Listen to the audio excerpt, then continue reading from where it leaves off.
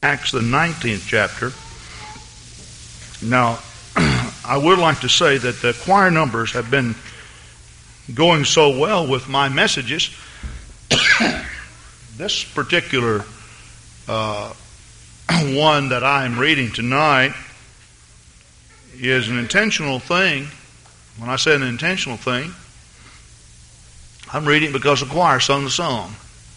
So we're not trying to say that it just happened so beautifully that the Lord just put it together. It seemed like every time that the choir has been singing lately, they've been singing almost exactly, at least related subjects to what I've been preaching and teaching on. While I had planned on reading this, I'm just going to read it to start with, rather than read it later on, simply because the choir sung it.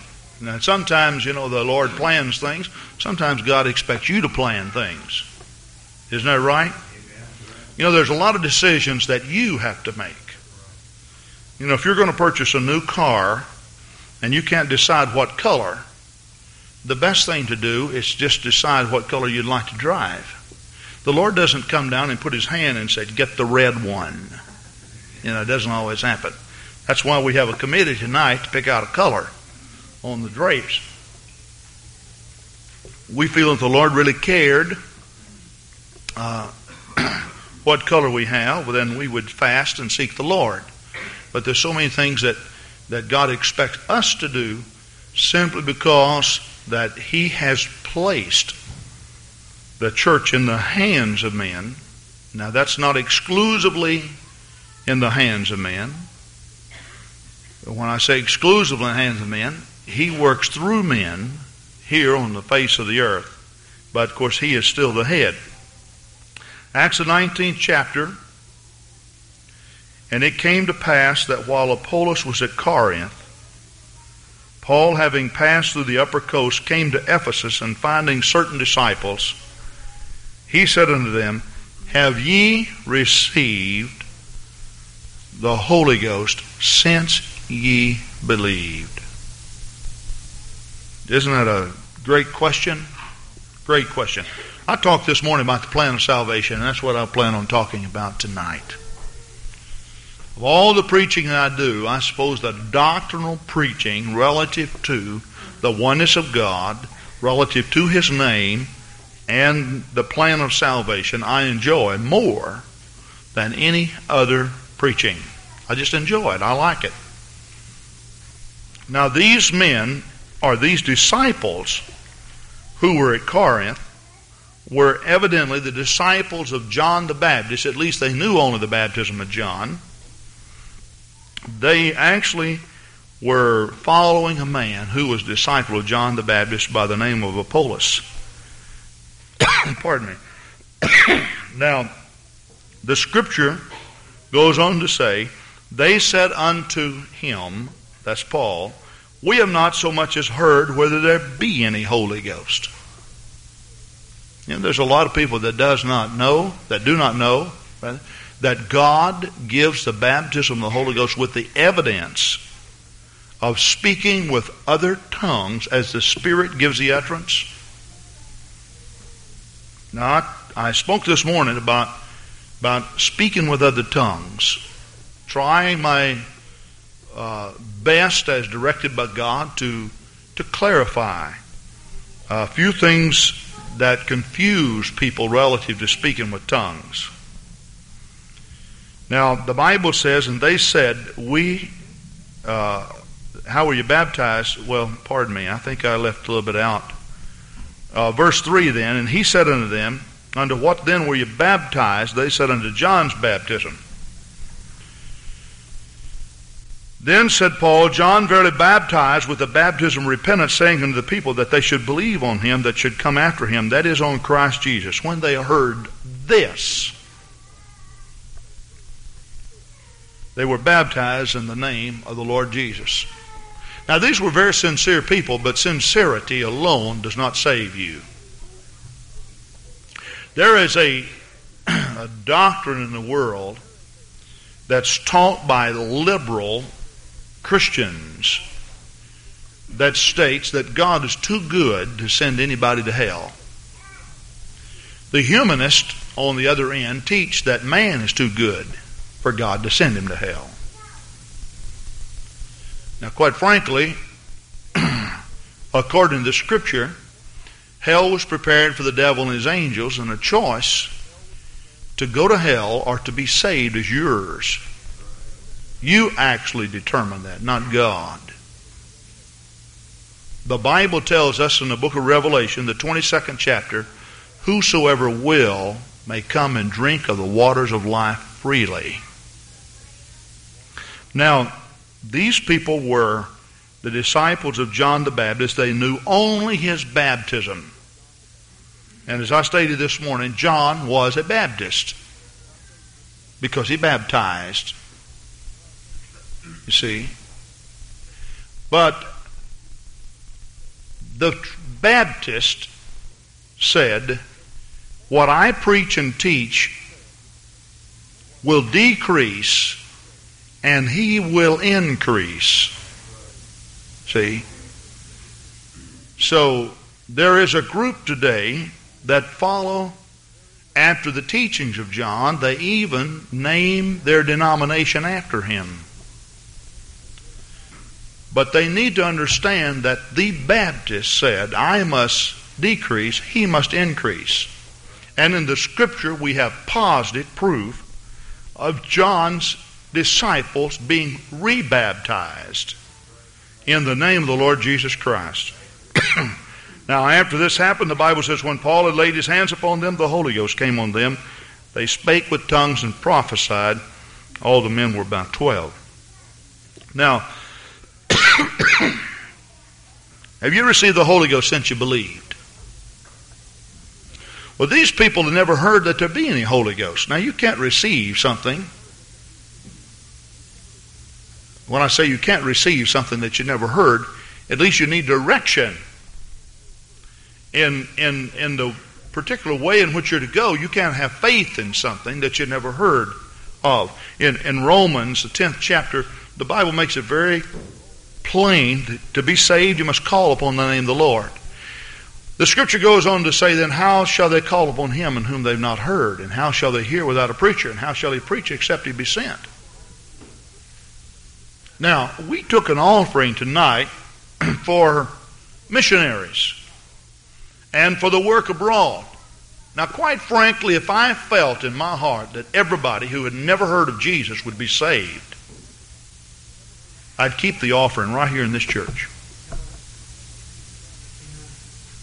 Because I think it would be a very poor example of stewardship to take money that's needed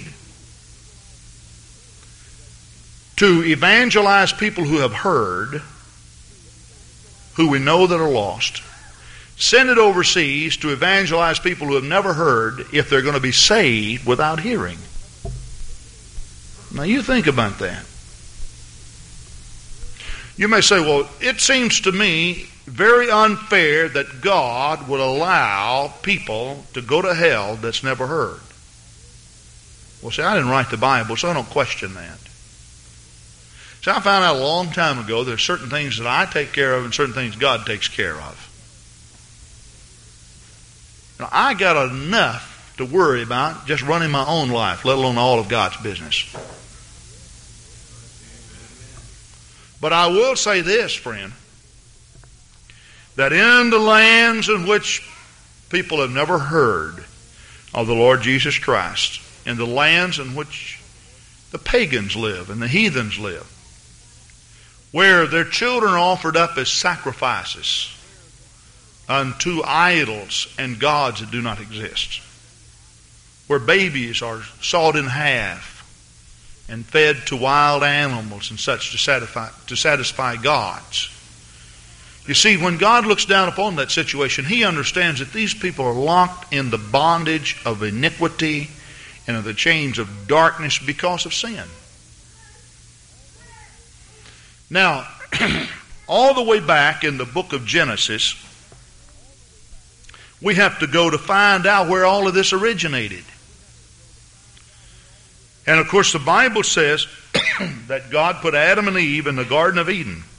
He formed them from the dust of the ground. He breathed into his nostrils the breath of life. Man became a living soul. Verse 7 of Genesis 2. God put the man in the garden to dress it and keep it. And he planted this beautiful vineyard, but in the midst of the garden were two trees. One was the tree of life, and one was the tree of knowledge of good and evil. Now they could have eaten of the tree of life, but of the tree of knowledge of good and evil, thou shalt not eat of it. Now they did not eat of the tree of life while they were in the Garden of Eden. But they did go, the serpent came, and this was the devil, came to them and tempted them to disobey the commandment of God. And when they ate of the tree of knowledge of good and evil, their eyes were opened. And when their eyes were opened to evil, then they understood what God was talking about. They even looked upon their nudeness, and they were condemned. And they went and clothed themselves. They made aprons or clothes out of leaves. And they clothed themselves. God was not satisfied with that. He killed an animal and clothed them with the skins of animals. Now, that clothing with the skins of animals in the Old Testament is a type or a shadow of God clothing man with righteousness today. Now, the Bible is divided into several different categories. There are certain dispensations. A dispensation simply means periods of time in which God dealt with man a particular way. Now, in order to understand the whole plan of God, you must understand the dispensations. The reason why that Ann Gaylor, who we talked about in our watch night service, is able to call the Bible a book of violence and sexism is because she's never had a home Bible study, which clearly defines the dispensations. But as much as I disagree with war, I would also like to question Ann Gaylor about this. If we had not have had a Revolutionary War in which men fought for our liberties, Ann Gaylor would not be privileged to voice herself the way she does today. I'll assure you of that. Now that's a pretty big wad to chew on. And if she had been born under some communist tyrant or dictatorship, she certainly would not be able to express herself the way that she does.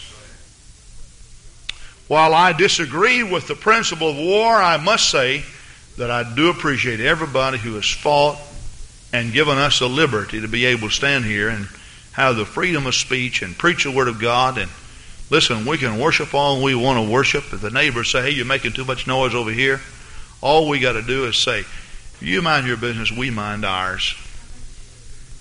Now that might not be our attitude, but we could do it if we wanted to. You have your parties on Thursday night, we have our church on Thursday night. You play your rock music on Friday night, we just get over here and shout in the presence of the Lord on Sunday. There is a vast difference in the two. But what I'm saying is that in our country we can do that. Can't do that in many countries. But there was a time in the Old Testament in which God did specify that the children of Israel go to war.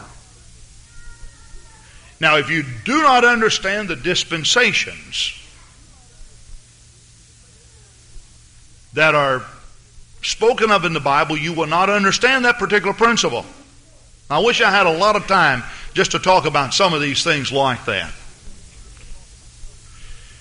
But you see, when Adam and Eve ate of the tree of knowledge of good and evil, they were then driven outside the garden, and God put cherubims with flaming swords to keep them out of the garden, lest they then eat of the tree of life and live forever.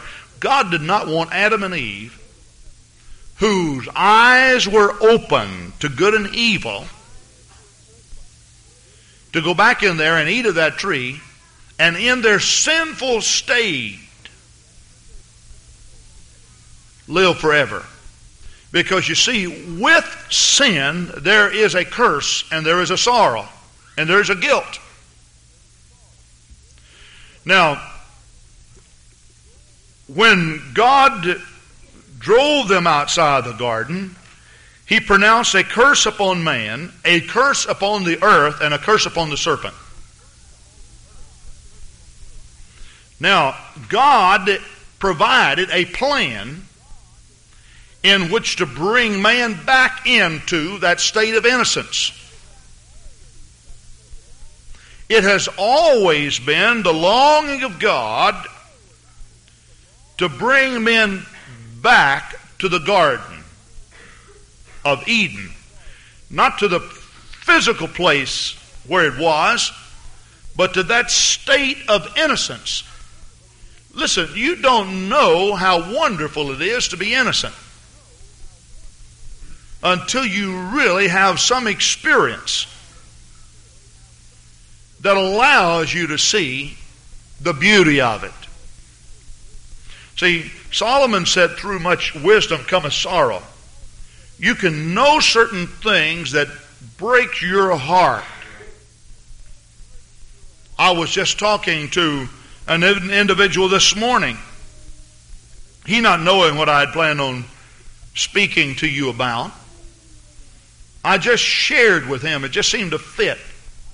I shared with him a particular part of this message of which I want to share with you. You see, one of the hardships of leadership is the fact that you deal with the weaknesses of people. And you have a knowledge of so many weak points of people.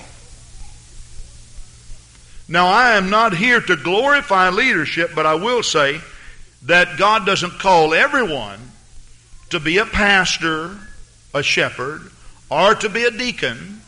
And if you're not called to be one, you just should say, thank the Lord.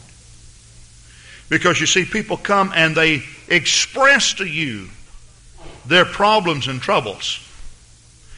And you know, one of the greatest things in the world is to sit by a brother or sister and just sit there and worship the Lord and not know anything about Him. Because when you know certain things, because we do live in this troubled body of flesh that has been cursed, if we are not very prayerful, and if we're not spiritual, it is easy for us to allow their weakness to get the best of us. And one of the beauties that I find in when you first come to God is that there's so many people who do not really have much knowledge of sin. And it's just so beautiful when I see people. I don't want you to take this out of context. But when I see people do something that I have convictions against, and I explain that, and they just get this look on their face like, wow, I didn't know that was wrong. And they just had been innocently doing it, see.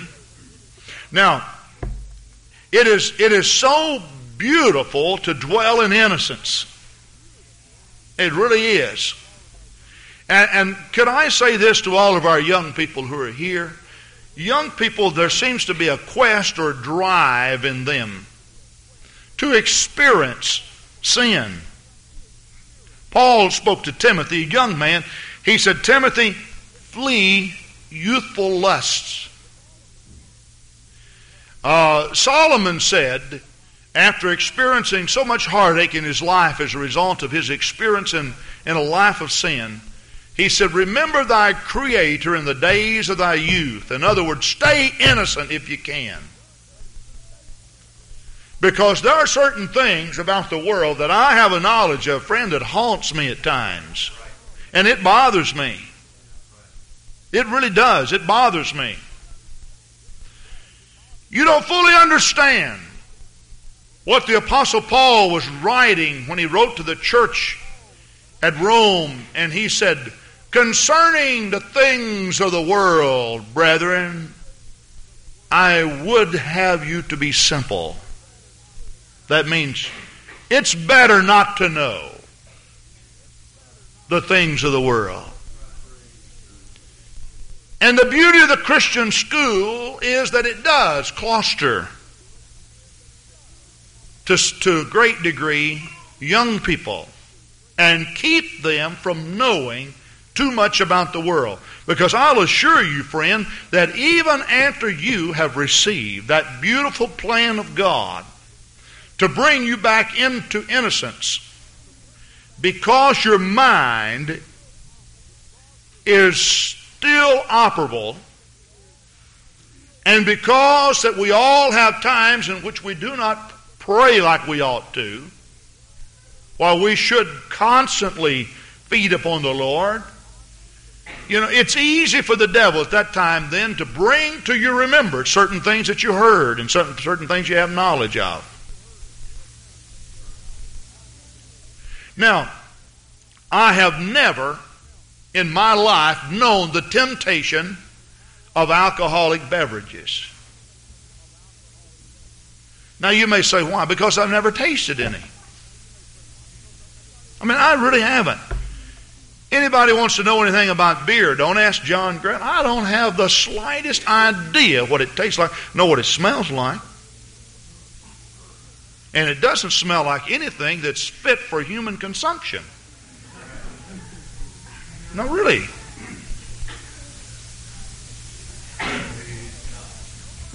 I don't know. I have no idea what hard liquor is like. I just don't know. I don't have any idea what it's like to be a little bit lightheaded and high from alcohol. I just don't have any idea. So you see, it's pretty hard for Satan then, when I'm low, to tempt me to go to a bar or go to a liquor store and get something and go drink. I just never have tasted of any alcoholic beverage. I've had people to call me a liar and said, you have got to be lying. Nobody has ever lived to be 43 years of age and never tasted of any alcoholic beverage. Well, friend, you've got your eyes set on one man who has. Now, I know that a lot of young people say, oh, Brother Grant's just an old fuddy-duddy. He doesn't know what's going on in the world. I say, thank God that I don't. That doesn't bother me. You know the reason why? You see, I have an alcoholic neighbor, for an example. And her husband runs a bar. And she's been in our home weeping and crying. We prayed for her. But you see, she goes back to the bar. And every day she goes back to the bar. And every day she goes back to the bar. Why? You see, she has the knowledge of good and evil. And there is a temptation there. She knows what it's like to drink. And she's hooked on it, friend. And you can be hooked on a lot of lustful things in the world too. I'm serious with you. There are certain things that you don't need to see with your eyes. There are certain places that you do not need to go. And if you want to bring to yourself a lot of heartache and a lot of sorrow, you just look at the wrong things and participate in and hear the wrong things. It is to your benefit to turn your ear deaf at a time in which some smutty, filthy jokes are being told and walk away. Because for some reason, the devil can bring those to your remembrance. Now Jesus said, when you stand before the kings and the magistrates, he said, take no thought of what you may say, For in that hour the Holy Ghost will bring to remembrance the things that you've seen and the things you've heard. And you see, when you hear spiritual things and preaching and read your Bible, and you are brought before the magistrates and the kings, God could bring to remembrance those things that you have seen and you have heard. This is why I tell the people, read the Bible a lot, talk to people, get individual testimonies, listen to preaching, keep your mind upon the things of the Lord. Because if you don't do this, you see, when you stand before people to witness to them, you don't know what to say because you're lost of words. And you see, the Holy Ghost can't bring to remembrance things that you have not read, and things that you have not heard, things you haven't seen. But inasmuch as God takes advantage of this, the faculty of your mind, so does Satan. He does also. He literally takes advantage of the faculty of your mind. He is able, in some weak moments, he is able to bring evil thoughts to your mind that are not right. Now, Jesus taught his disciples how to deal with that.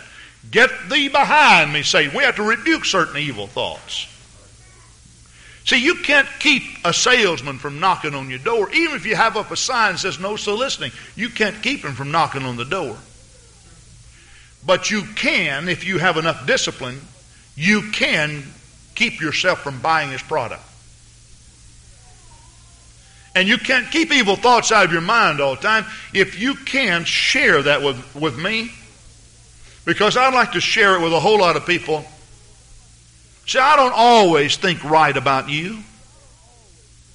And the reason why I don't always think right about you is because of the knowledge of good and evil that I have. If you think you can come in my office and unload all your burdens on me and walk out, and Brother Grant will never think one adverse thought about you, please don't bring them in there. You may say, oh, but Brother Grant, as a leader, you have to do this. I think that I have enough self-discipline to treat you with the utmost respect when you do this.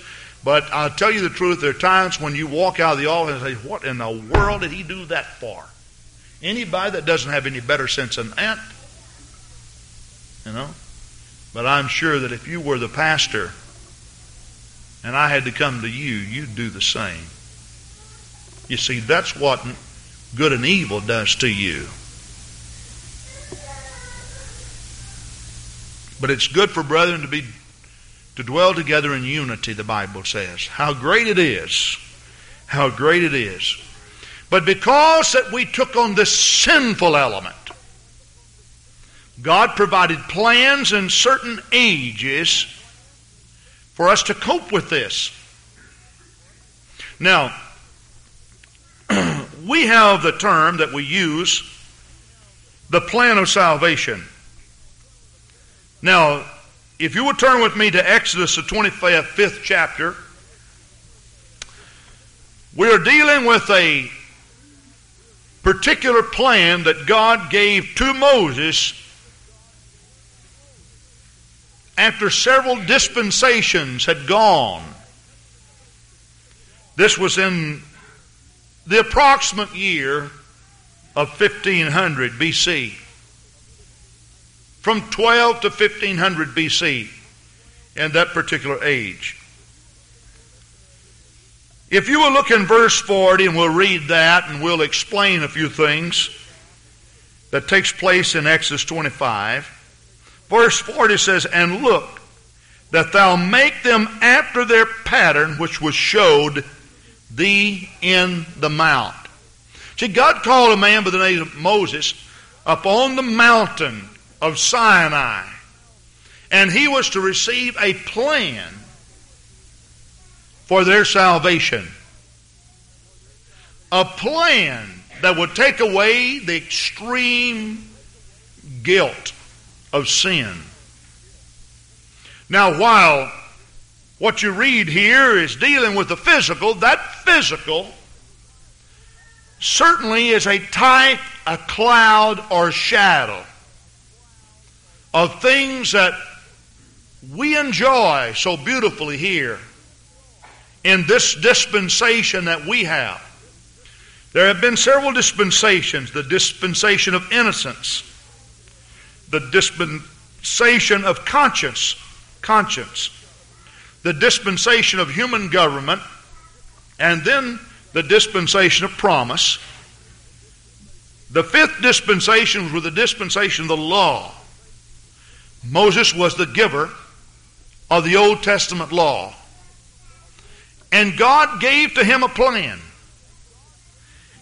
And he then gave it to Israel, and they built this tabernacle, this physical tabernacle, that was to be a plan in which they could rid themselves of guilt in the presence of each other and in the presence of God. While they had a knowledge of sin, it was a way of them casting their cares upon God. It was a way of them, through faith in God, feeling that they did not have to labor under condemnation.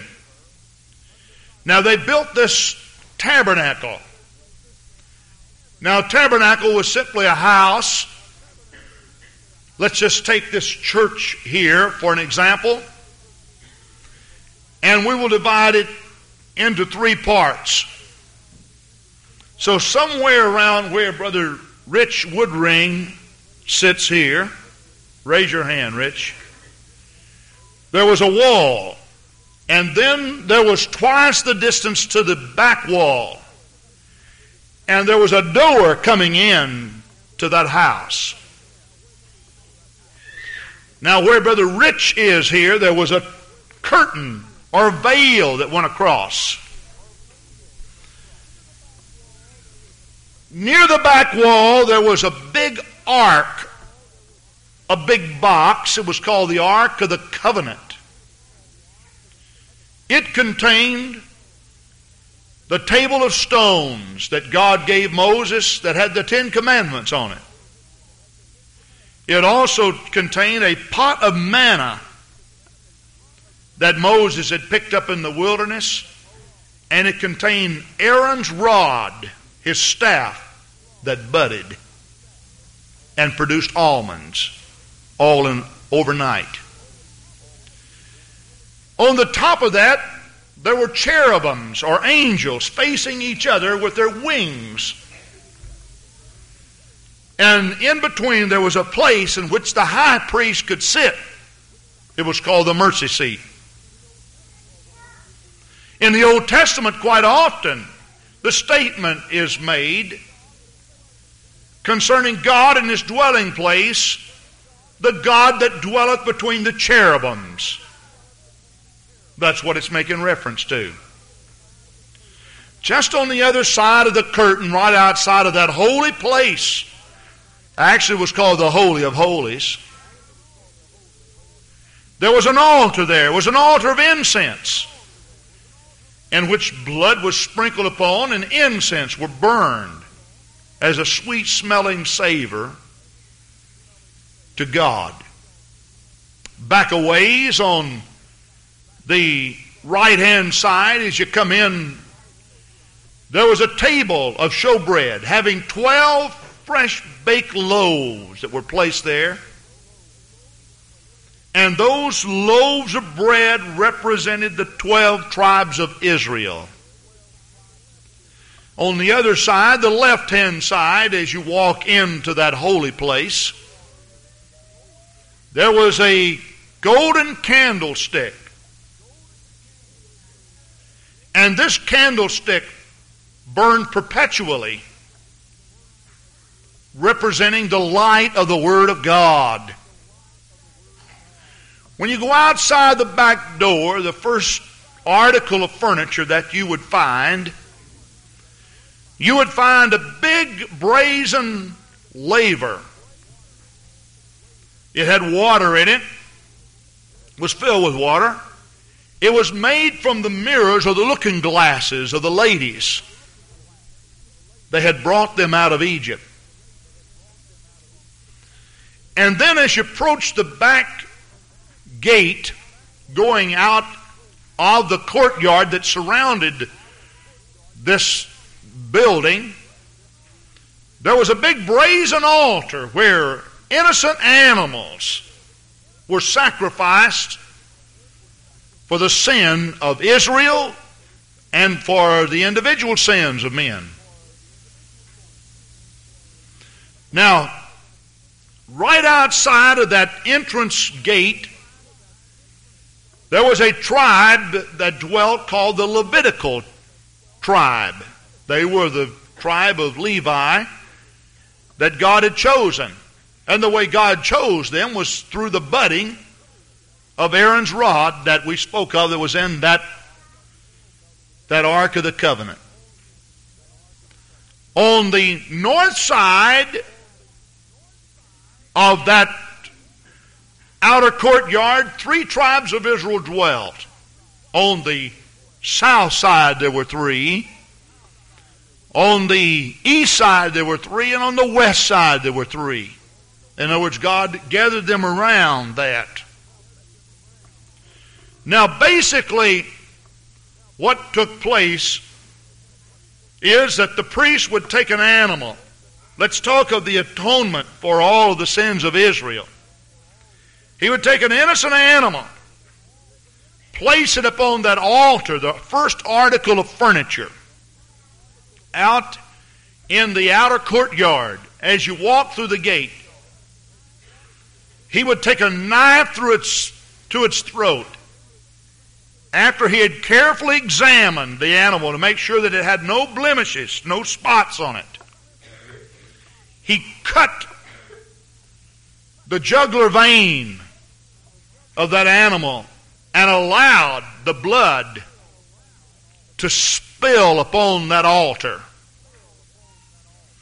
While this innocent animal was dying, the priest, with his hand upon the head of that animal, somehow in an invisible way, he could feel all the sins of Israel passing through his body, down his hand, and into the innocent lamb.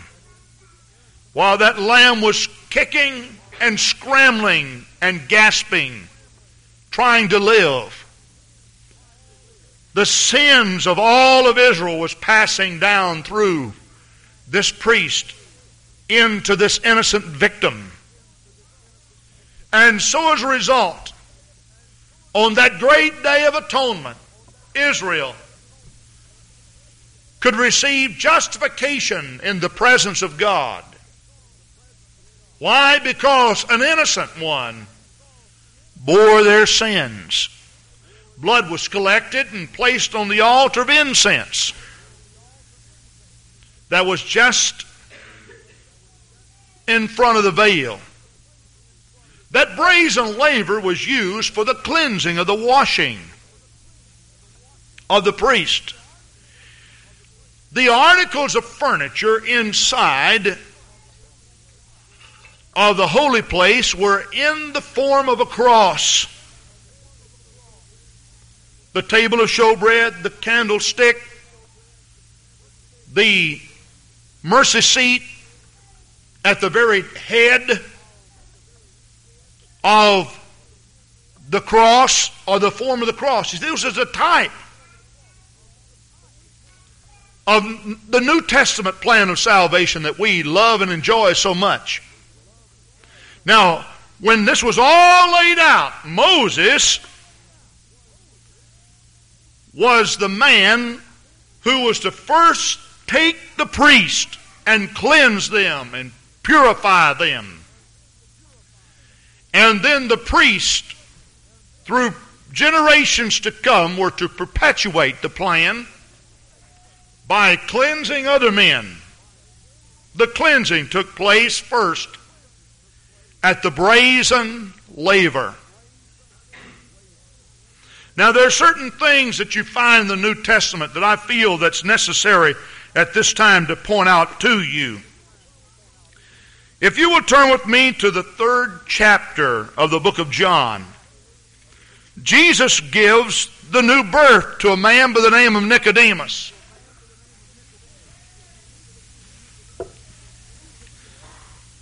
Jesus said to Nicodemus,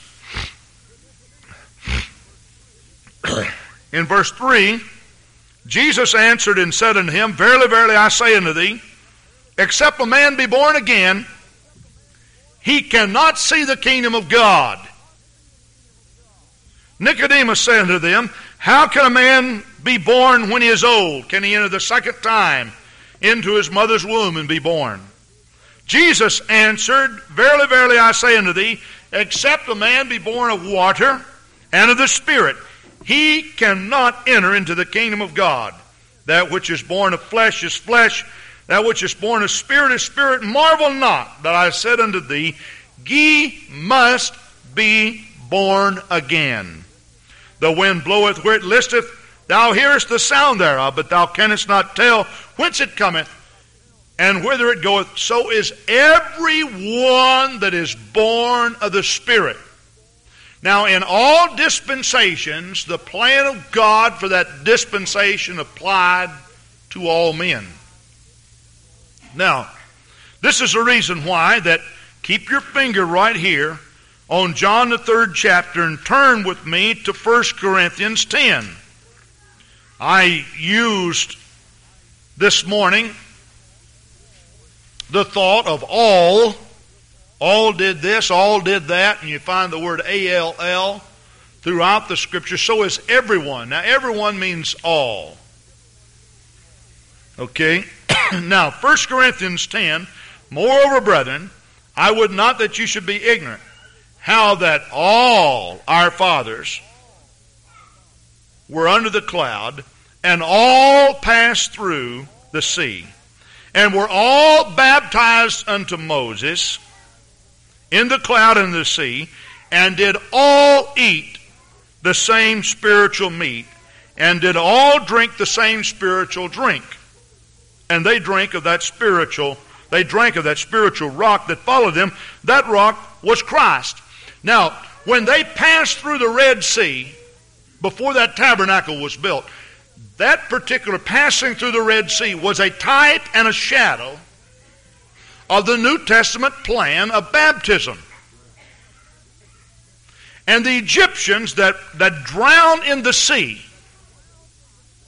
that was a type or a shadow of the old man that is planted in the sea that Paul speaks of in Romans the 6th chapter. The old man is planted with Christ in baptism. That's why the psalmist said the horse and the rider is cast into the sea. That represents the old man of sin being destroyed in the waters of baptism, which is a type of Christ's burial on the cross. That pillar of fire that danced fervently in the night above them and revealed itself as a cloud or a haze over them to offer them a pavilion from the bright desert suns in the daytime. This was a type of the Spirit baptism that manifests itself by fire. That's why John spoke of Jesus Christ. He shall baptize you with the Holy Ghost and with fire. Now let's get back to the story of Nicodemus. Jesus told Nicodemus, you must be born again.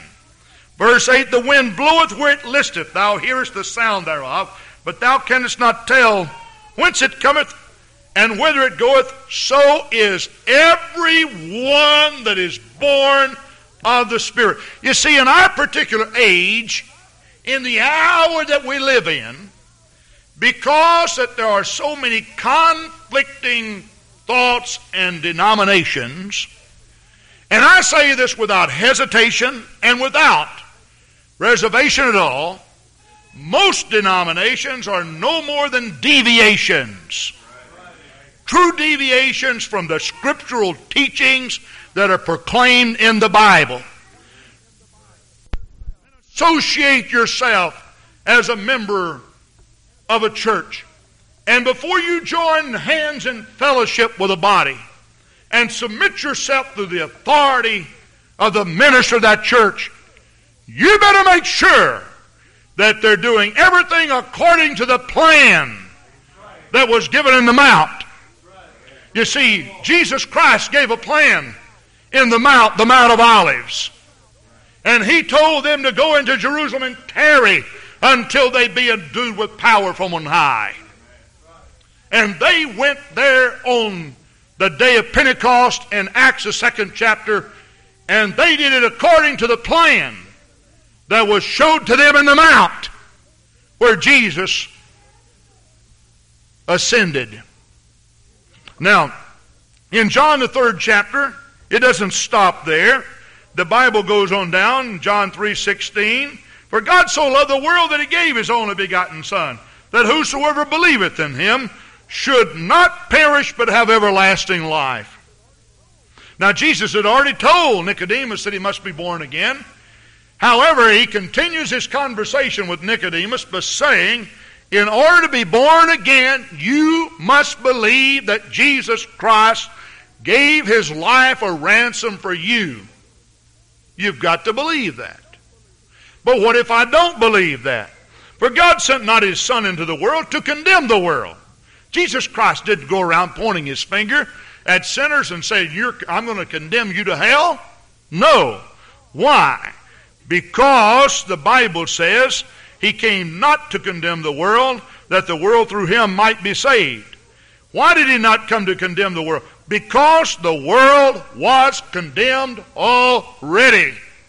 The world condemned itself when Adam and Eve ate of the tree of knowledge of good and evil in the Garden of Eden. You may say, then, Brother Grant, it appears to me, because that I inherited my condition, that it's unfair for me to be condemned. It is true that it's unfair for you to be condemned, and that's the reason why that Jesus Christ has a perfect plan in which condemnation can be taken away from you. God Himself saw that it was unfair for you, and this is the reason why that He has a plan for you today. Now we want to back up again to the Mosaic plan, and we want to take a careful look. There was the brazen altar in which the animal was slain. There was a brazen laver. Now when Jesus Christ started, or when Moses started this particular plan, the first thing He did, He took the men in and He then purified them and cleansed them Himself. Moses took Aaron and his sons and washed them at the brazen laver. Now, if you will notice what happens here in John, the 3rd chapter, in verse 22, John the Baptist had been baptizing. John was a forerunner of the Lord Jesus Christ. John introduced an idea, while this idea was changed later in essence by a new formula of baptism. It was to initiate the plan of baptism in the country of Israel to get them ready for Jesus Christ that was to come. He took Pharisees by the droves and publicans by the hundreds down to the river of Jordan and dunked them for repentance. He baptized them unto repentance. But when He did this, He said, I am only preparing your hearts for Him that is to come. He said, I must decrease, but He must increase. He said, I indeed baptize you with water unto repentance, saying there's one mightier than I that cometh after me, whose shoes I am not worthy to bear, or whose shoe latches I am not worthy to loosen. Now He who comes after me is preferred before me, because He was before me, and He shall baptize you with the Holy Ghost and with fire. In other words, He was very precise in His words. He pointed them to Jesus Christ that was to come. And so when Jesus Christ came upon the scene, John was baptizing. There was a man by the name of Nicodemus that came to Jesus by night and Jesus talked to him about what he ought to do to be saved. He then goes on, gives us the most popular verse in the entire Bible, John 3:16, and then he makes it very plain. The reason why that the new birth is necessary is to rid yourself of condemnation. That's God's plan. He said, now, Jesus didn't come. He said, I didn't come to condemn the world. Why? The world was condemned already. The devil had a plan. God had a counter plan. The devil wants you to go to hell. God's got a better idea. All right? And so he goes on down to say, and this is the condemnation, verse 19, that light is coming into the world, that men love darkness rather than light because their deeds were evil. Now, he goes on to say, after these things came Jesus, verse 22 of John 3, and his disciples into the land of Judea. Jesus then takes his disciples and goes into the land of Judea, and there he tarried with them and baptized. Now notice what happens in verse 23. And John also was baptized in an Aeon near to Salam, because there was much water there, and they came and were baptized. Now notice in chapter 4 now. Let's turn to chapter 4, and let's look at the results of all this. And when the Lord knew how the Pharisees had heard that Jesus made and baptized more disciples than John. Now notice what happened. The Pharisees then, they heard of Jesus baptizing. Did you know that Jesus baptized before the day of Pentecost? Now I want to explain why. The Pharisees heard that Jesus Christ is baptizing and making more disciples than John. Now they were quite perplexed in their heart, because now they had the message that Jesus must increase, John must decrease. However, just like all facets of human life, it's easy to get the story crossed up. You know, as much as I like to repeat the truth, I don't always repeat the truth right.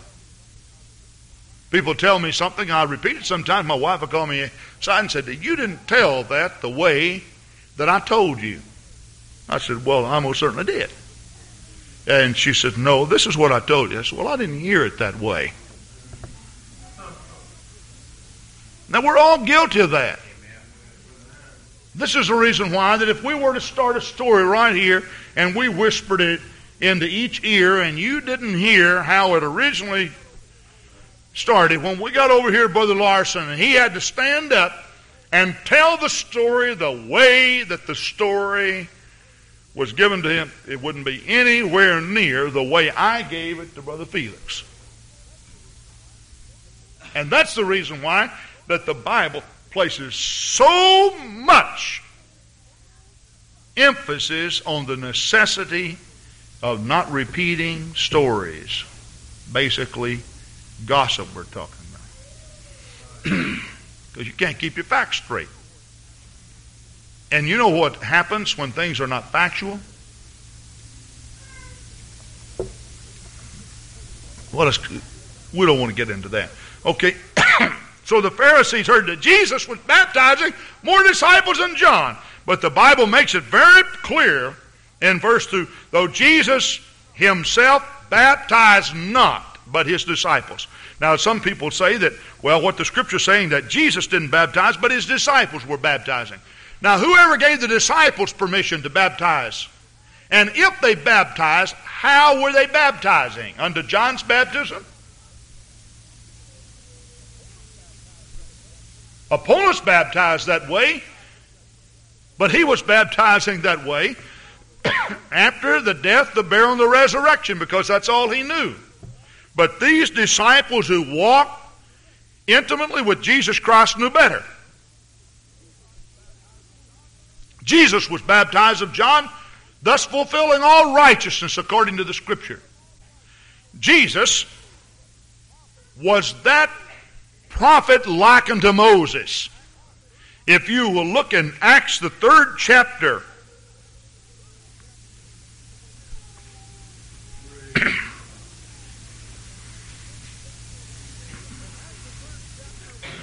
In Acts, the 3rd chapter, when the apostles heal by the miraculous power of the Holy Ghost the man by the gate called Beautiful, you will find that when they begin to testify before the Sanhedrin, before all the people, verse 22 of Acts 3, and Moses truly said unto the fathers, a prophet shall the Lord your God raise up unto you of your brethren, like unto me.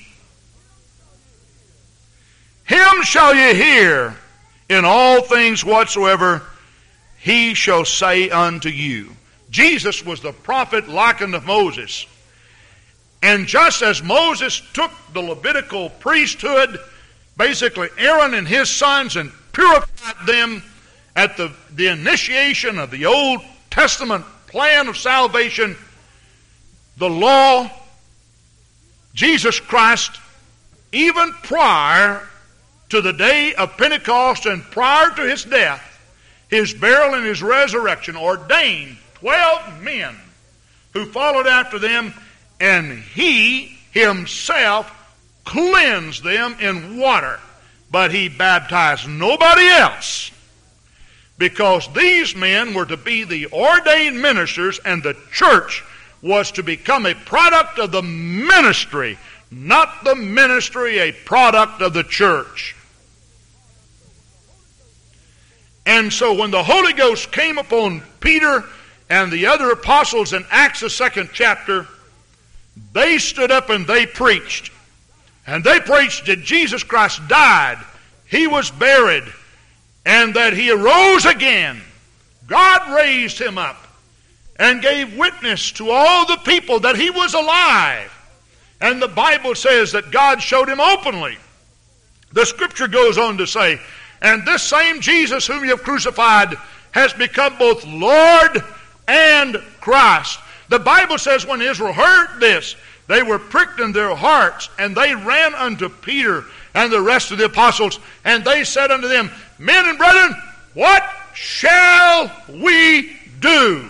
Now God then had ordained ministers, men who had already repented of their sins, been cleansed by Jesus Christ himself, the giver of the New Testament plan of salvation. People who had received the gift of the Holy Ghost, who were able to stand there and say, repent and be baptized, every one of you. Every one of you. Not just you and you and you. It's not just a believer's type baptism that you receive denoting your belief in God. My friend, it is a very integral plan of salvation that God has given to us.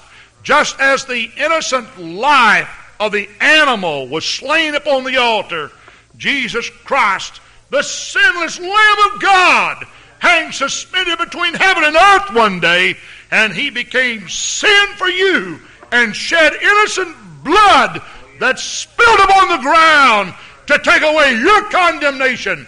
They took his lifeless body and placed it in a borrowed tomb. And after that lifeless body rested there in that borrowed tomb for 3 days and 3 nights, my friend, a great earthquake came and rolled back the stone, heralding to the world that there's an empty tomb in the garden there in which he was buried. Praise God. And you can visit Jerusalem today, and the remains of the Lord of glory are not found there, for he is alive indeed.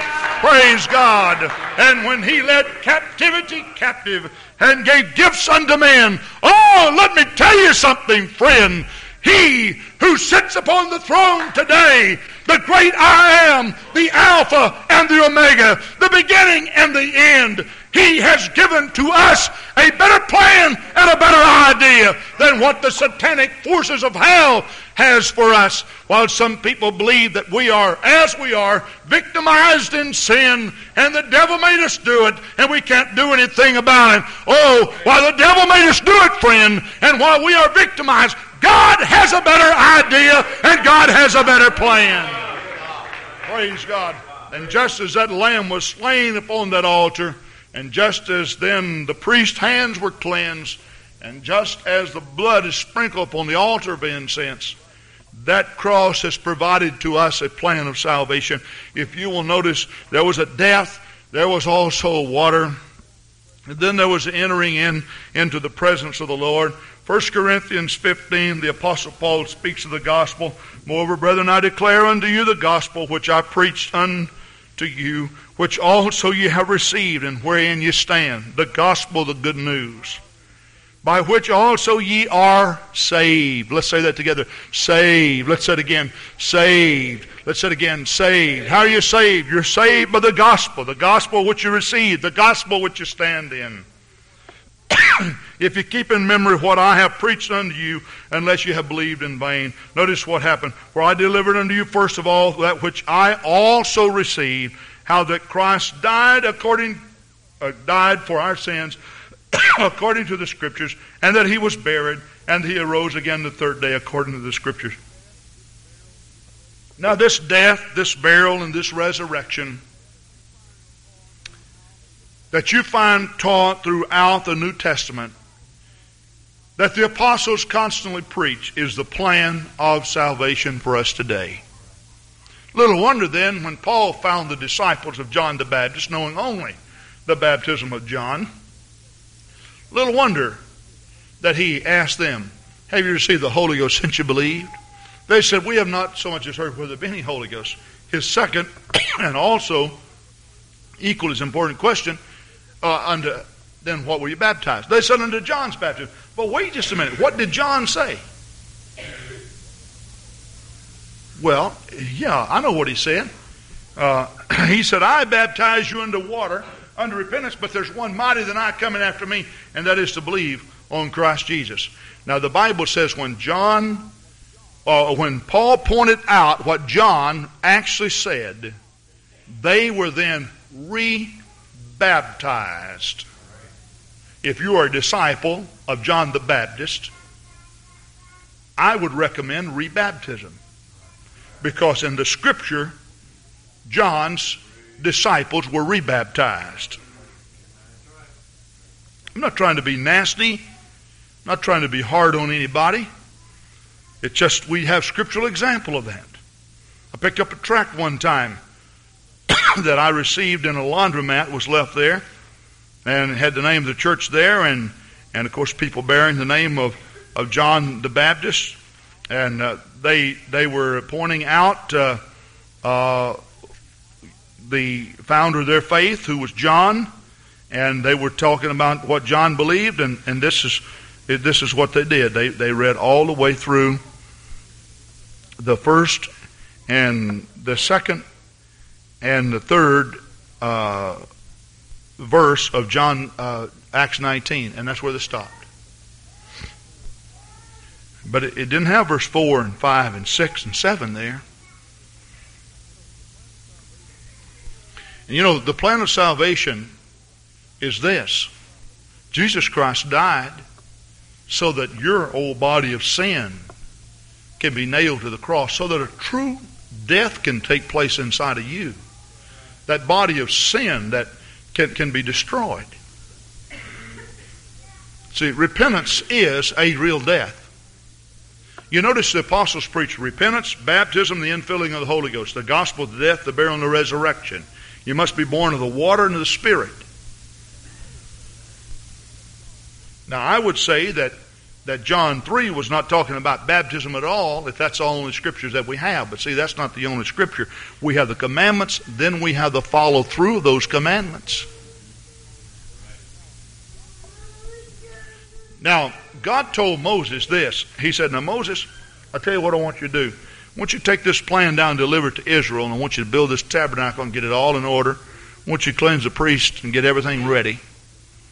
And then he said, my Holy Spirit's going to come down. See, that's what happened on the day of Pentecost.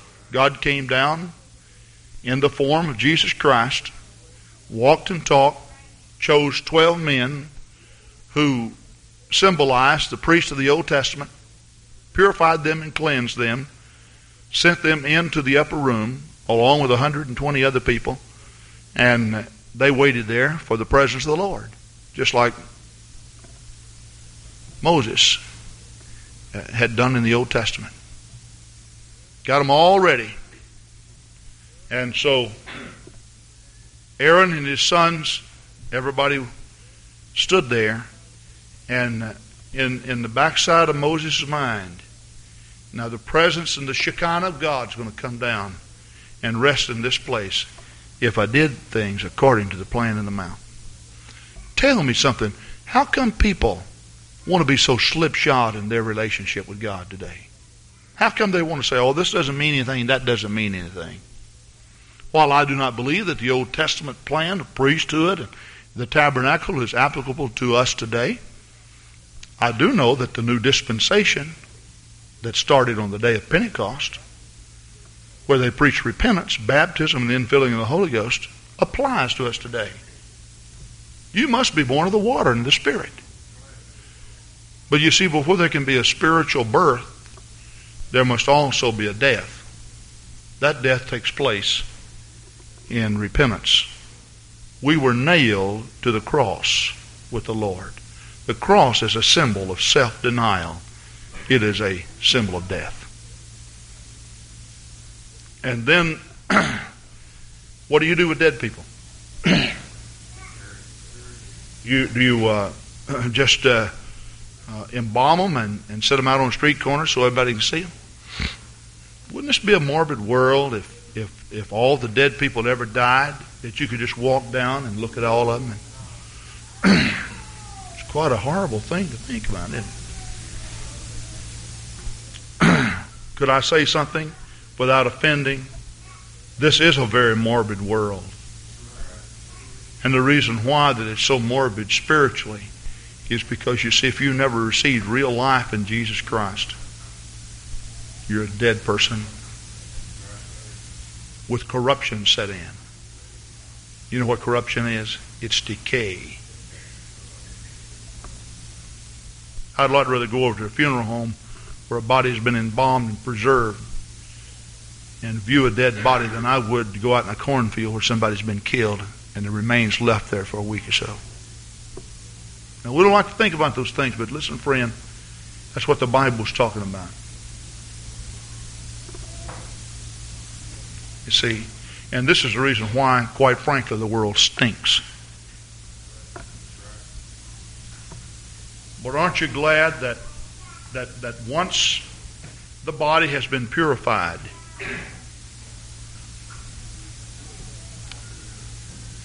in a real death,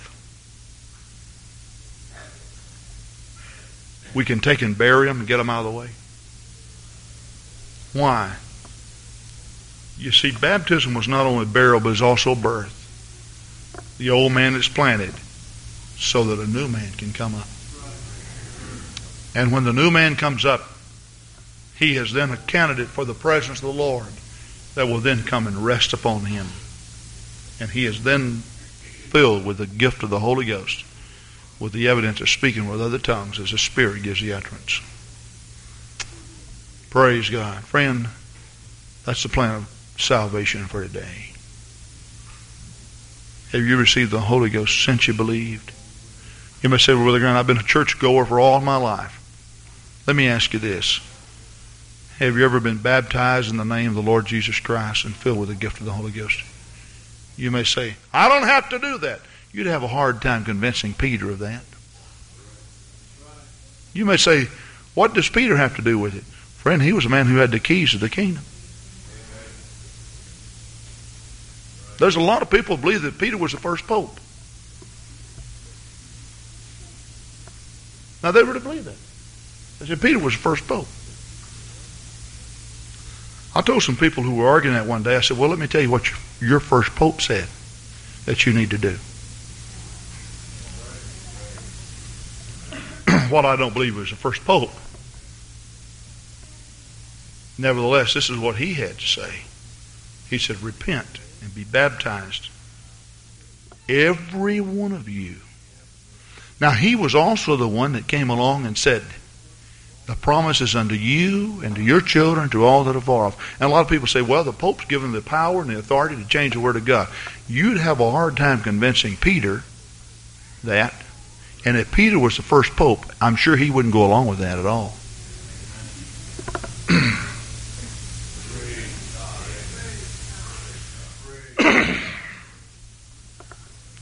Praise God. I'm just sure he wouldn't go along with it. You know, the whole holy city rests upon 12 foundations, each one bearing an apostle's name. Did you know Peter's name was on one of those foundations? Did you know that? It's there, friend. And it'll be there when you get to heaven.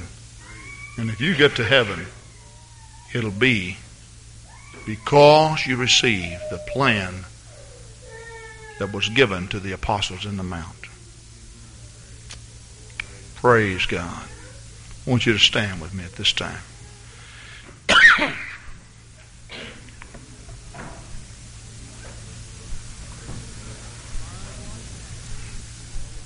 My mind right now goes to an elderly sister who has since passed on to be with the Lord. But I remember her coming into a prayer meeting we were having here, just having a prayer meeting, and she'd been a church goer all of her life. And she came in with her son. He was brand new in the Lord, and he said, "Mom, come go to church." She was up in her 70s, late 70s, or maybe early 80s. I'm not for sure. So she came out. Well, really, the prayer meeting was not designed to be a service. We just dimmed the lights, and everybody came in here, and they began to pray and seek the Lord and get a hold of God. And I remember I was kneeling down up on the front about where Brother O'Neill, standing here, praying. For some reason, I just turned and opened my eyes, and I saw this elderly lady walk through the back door. I knew she was a guest, so I watched her. She came in, she looked all around, and we were having a prayer meeting. I still remember one sister was kneeling down up here, and she was shaking in the presence of the Lord and talking in tongues.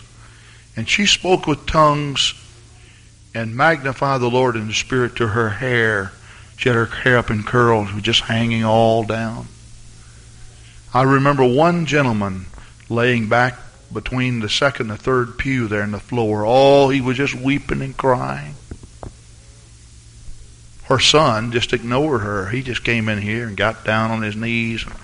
He just rolled up his sleeves and he just began to pray. I thought, now this woman is scared to death. She came in and went back about where Brother Tim or Sister Donna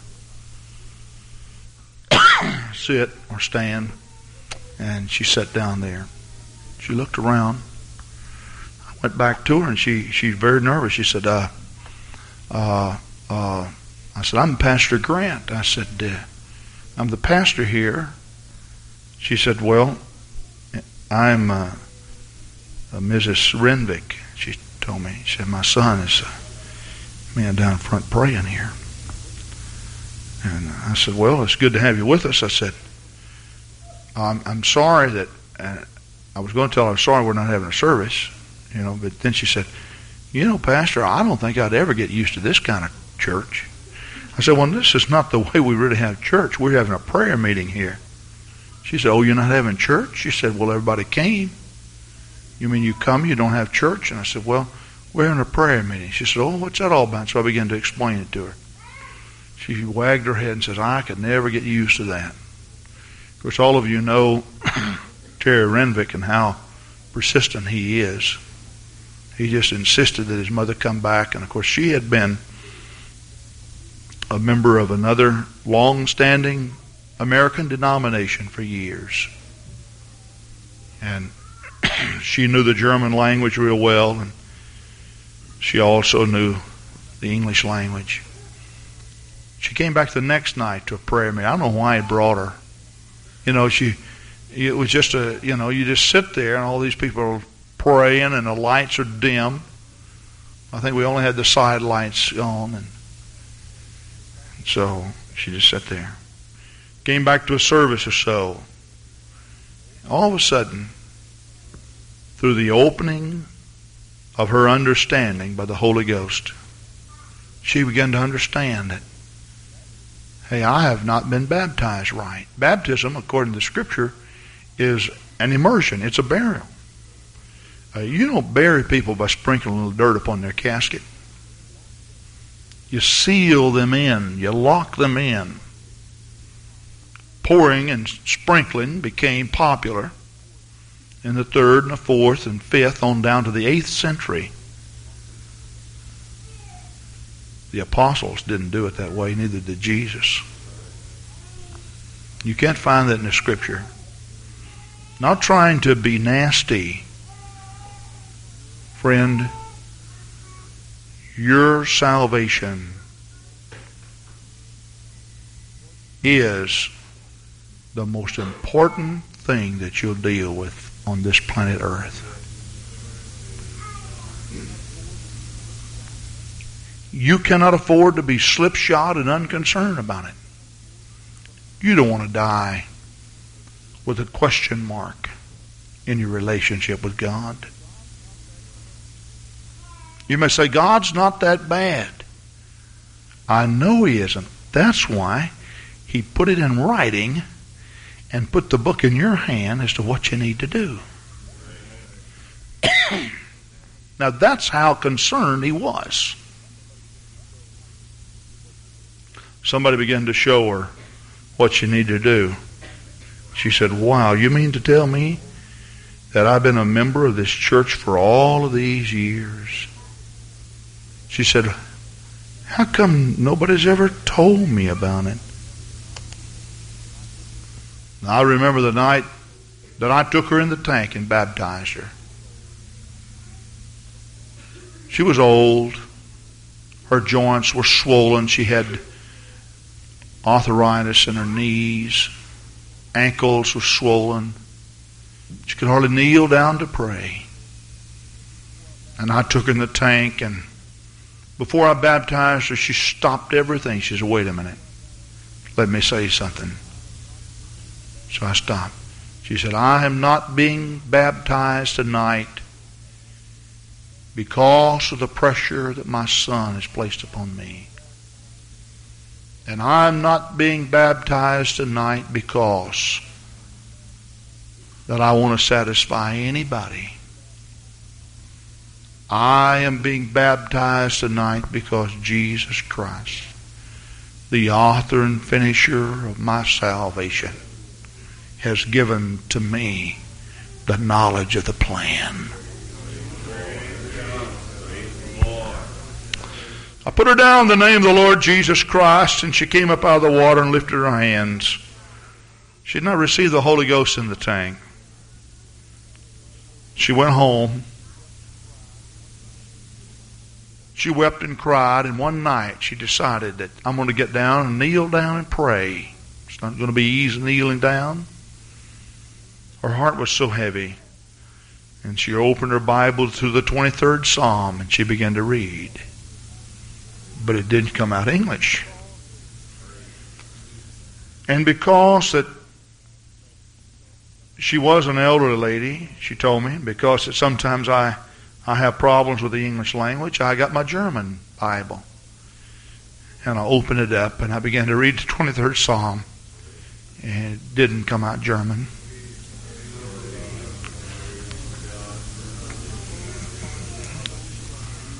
And she closed her Bible and closed her eyes and lifted her hands.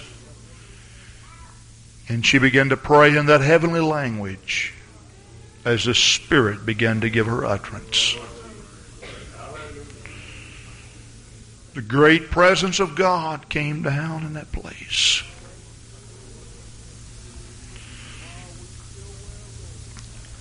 And while we still wear a robe of flesh that has been subjected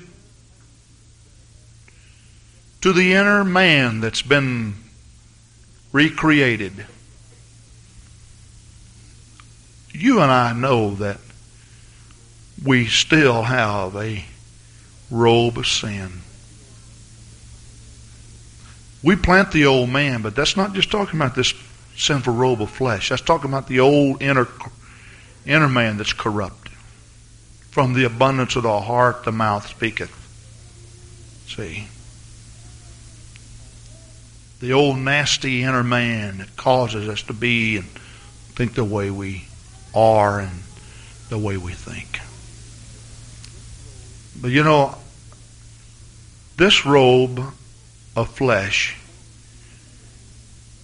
will not be fully redeemed until it dies and goes back to the earth, and then God will raise it an incorruptible body. See? But I still remember one night, and every now and then while I'm preaching I get a little happier than what I did tonight.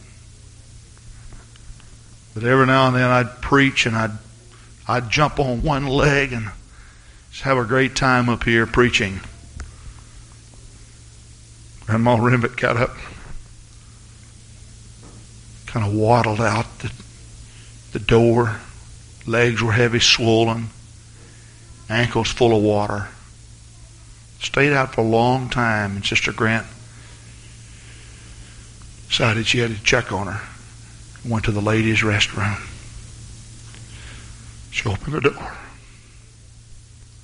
Grandma Remick was in there with her leg out.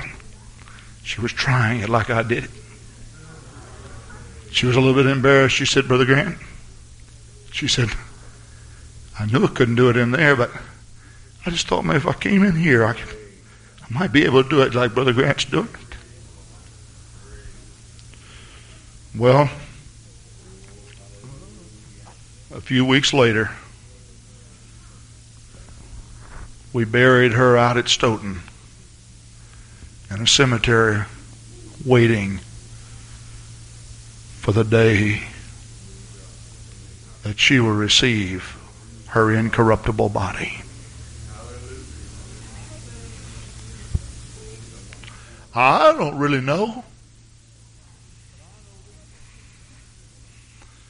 But I know this one thing.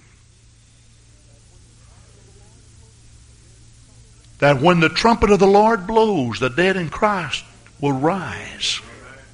And if you want to rise up, you've got to have the Spirit of Christ in you. You've got to be baptized with the baptism of the Holy Ghost.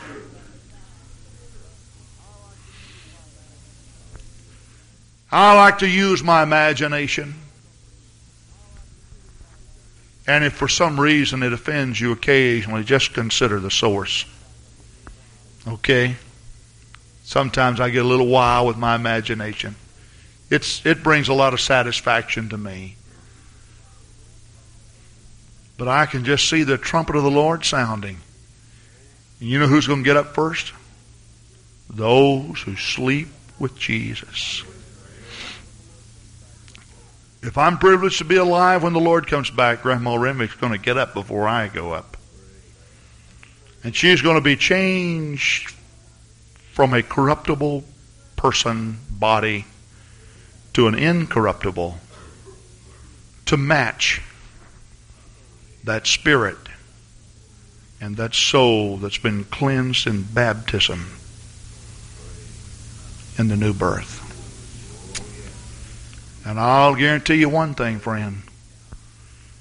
When those pearly gates swing open wide for Sister Renwick, she'll be able to stand on one leg and shout down the streets of gold, hallelujah, I'm free, free indeed.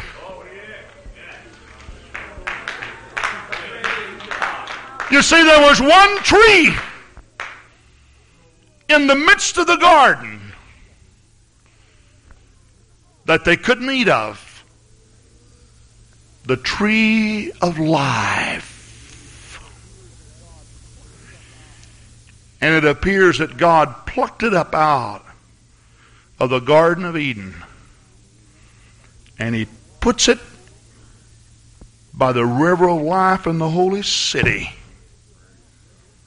And the Bible speaks of the tree of life there that stretches forth its branches, and it has the beautiful leaves, and they are for the healing of the nations. a robe of flesh that's subject to decay and sickness. If I were to ask right now how many of you are suffering from some symptom of sickness, you could lift your hands. I'd say we'd have a lot of hands right now, and I've had trouble with this for a long time. I have a very bad burning sensation in my ankle right now that's hurt from the time I stepped into this pulpit till now. I believe that Jesus Christ was striped for our healing. But I also am well aware of this, that if He heals me right now, there will someday be something that comes along to destroy my flesh further, to take me out of this planet Earth. That's His plan. I know that, because I know the Scripture teaches it, and I'm not asking you to look for sickness. I'm not saying that you should keep your eyes wide open and look for sickness. But I know this, friend. When we walk into the presence of God and He momentarily steps from the throne, He shall wipe away all tears from our eyes. For there shall be no more sorrow, neither shall there be any more death. For the former things, it's talking about life on the planet Earth, the former things have passed away. Neither shall there be any more sickness and sorrow, neither shall there be any more pain. The devil would like to lock you in chains of darkness and bind you forever and condemn you to a devil's hell. But Jesus Christ would like for you to stand in His presence with all of that guilt of sin taken away, and give you peace and joy and everlasting life. You want it tonight? You can have it.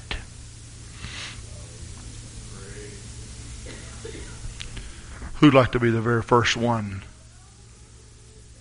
to come and surrender their heart to God? On both sides of the pulpit, there is a place for you to kneel and pray. If you'd like to repent of your sins, come right now. If you've already repented but you've never been baptized in the name of the Lord Jesus Christ, why don't you come on right now? If you have repented and been baptized but not filled with the Holy Ghost, why don't you come on now?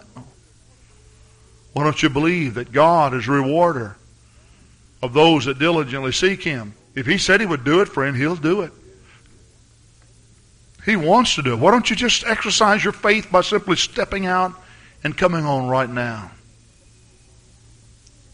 Come on, who'd like to be the first one? Sister Grant, let's sing the beautiful chorus that we sing, Heaven for Me. Heaven for me. You want heaven? Oh, it will be heaven. Would you like to go to heaven?